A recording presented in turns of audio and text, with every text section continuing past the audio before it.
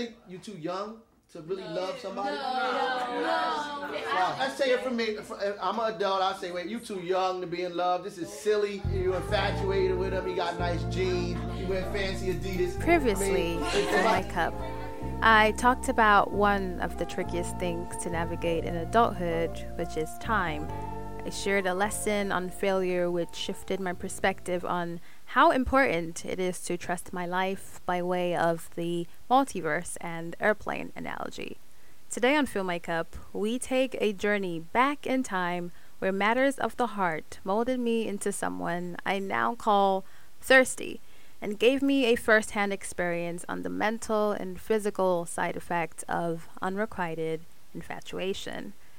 Grab a glass as we journey through a phase of life I wouldn't dare relive, and fill your cup with me in high school. What happens when a crush from the past DMs you? Do you respond, ignore it? What's the protocol? Why has no one written so he wasn't that into you in high school, but he's platonically reaching out to you now years later? Here's how you respond manual. When I got this DM, I unashamedly started humming the words to Maya's famous R&B high-tempo Case of the Ex.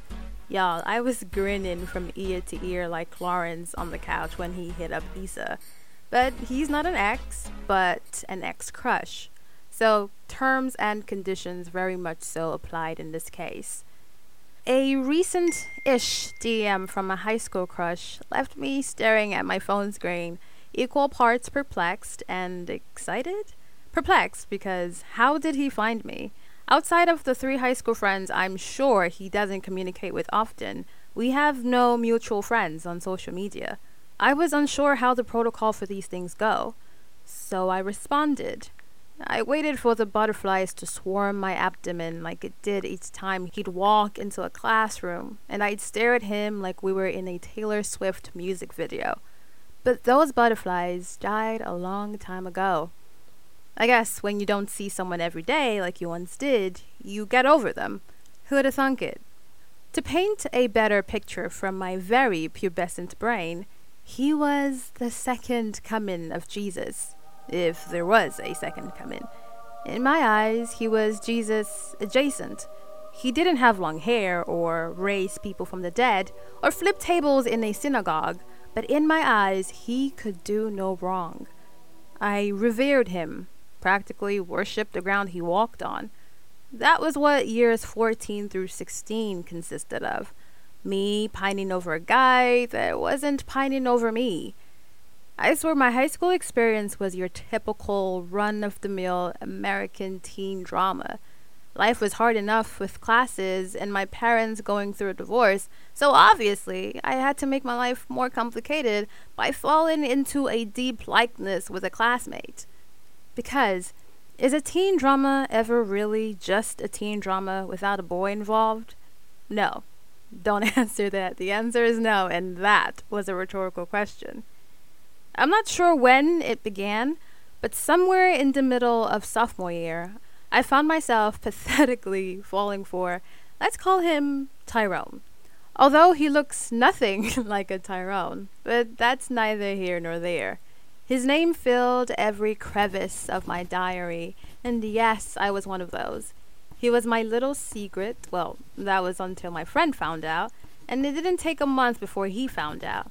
And rightfully so at the time, I thought my life was over. First world problems, huh?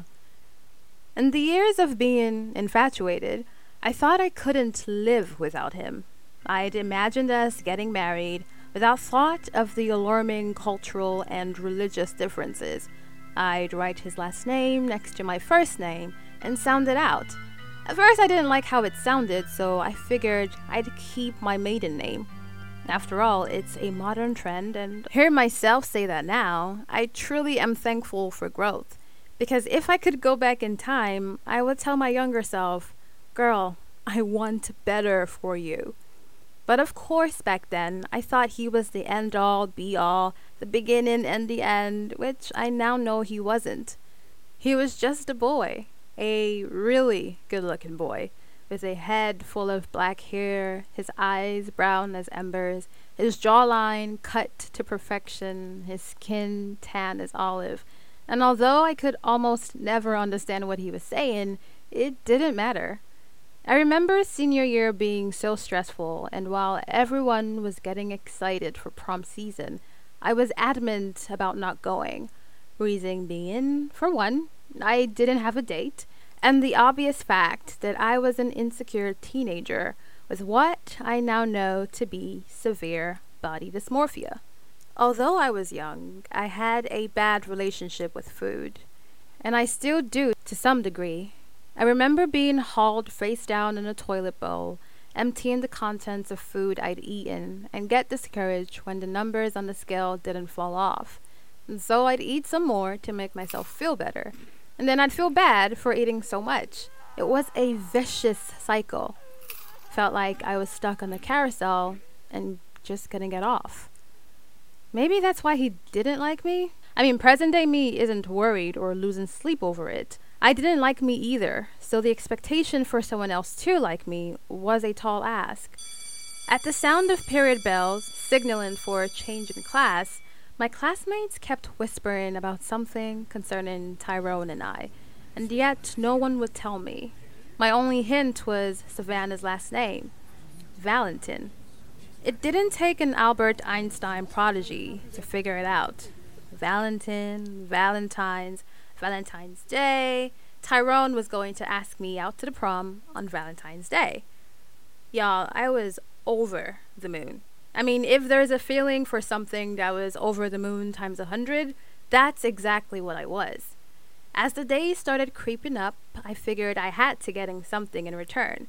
So I went to my nearest CVS and grabbed him what I think was chocolates and a body spray. Yeah, I gave this man a body spray. Anyway, when the day finally arrived, I made sure my uniform was extra crisp. And when he came over to my table in a crowded cafeteria, I don't think I let him finish the sentence before nodding my head aggressively. Yes, I squealed in excitement, as if he just asked me to be his wife. I mean, back then, that was the closest thing I was going to get to any form of proposal. From that day on, I suddenly remembered my mom had a Planet Fitness membership.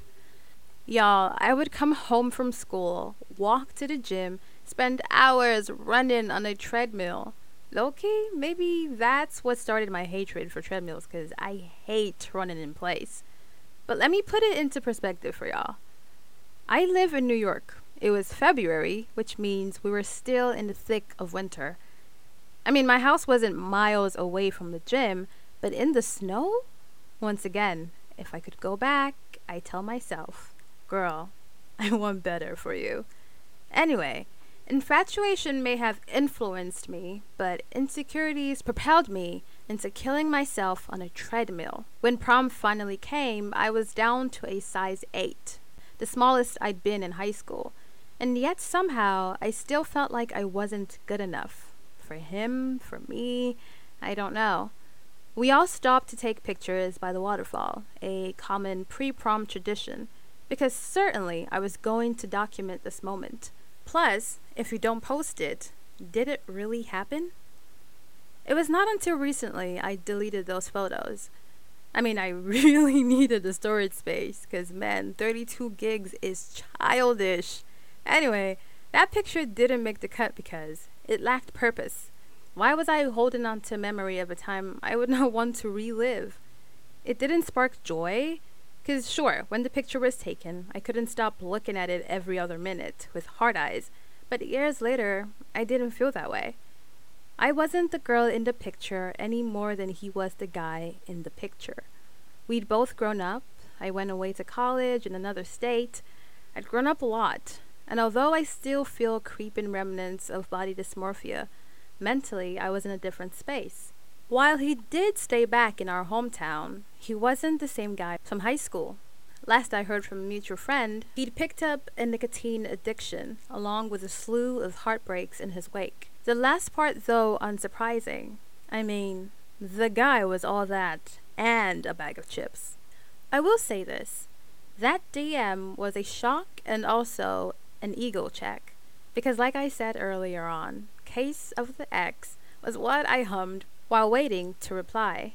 That brief DM exchange left me smiling from ear to ear, not because I'd fallen back into a destructive pattern of infatuation, but because it reminded me of who I was and how far I have come.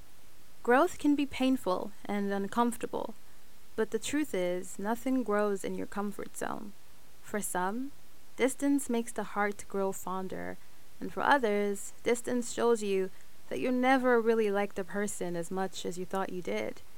You just saw them every day of the week. Okay guys, thank you for listening to another episode of Fill My Cup. This is Fill My Cup in high school. Man, talk about simpler times before student loans, bills, back when it was all so easy. I am surprisingly shocked I have another episode for y'all so soon. Honestly, this one just came pouring out of me that I had to scrap my initial episode so I could write this one. I can't tell you how often I have heard my girlfriends share instances where they were in relationships and loved people who didn't love them back. Hell, even younger me would be lucky to get a text from this guy. I'd painstakingly force a dying conversation just to keep talking. But we thank God for growth.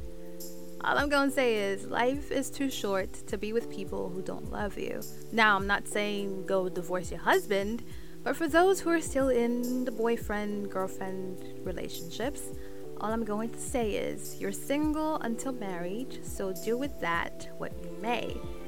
Okay, y'all, let me stop giving you guys bad relationship advice. My thoughts and opinions are mine alone. I am not responsible for you taking my unsolicited advice. But I am truly thankful that you tuned in to listen to today's episode. Now, you don't have to leave, but before you go, please don't forget to subscribe and follow the podcast. You can subscribe on Google Podcast, iTunes Podcast, Podbean, Spotify, and SoundCloud.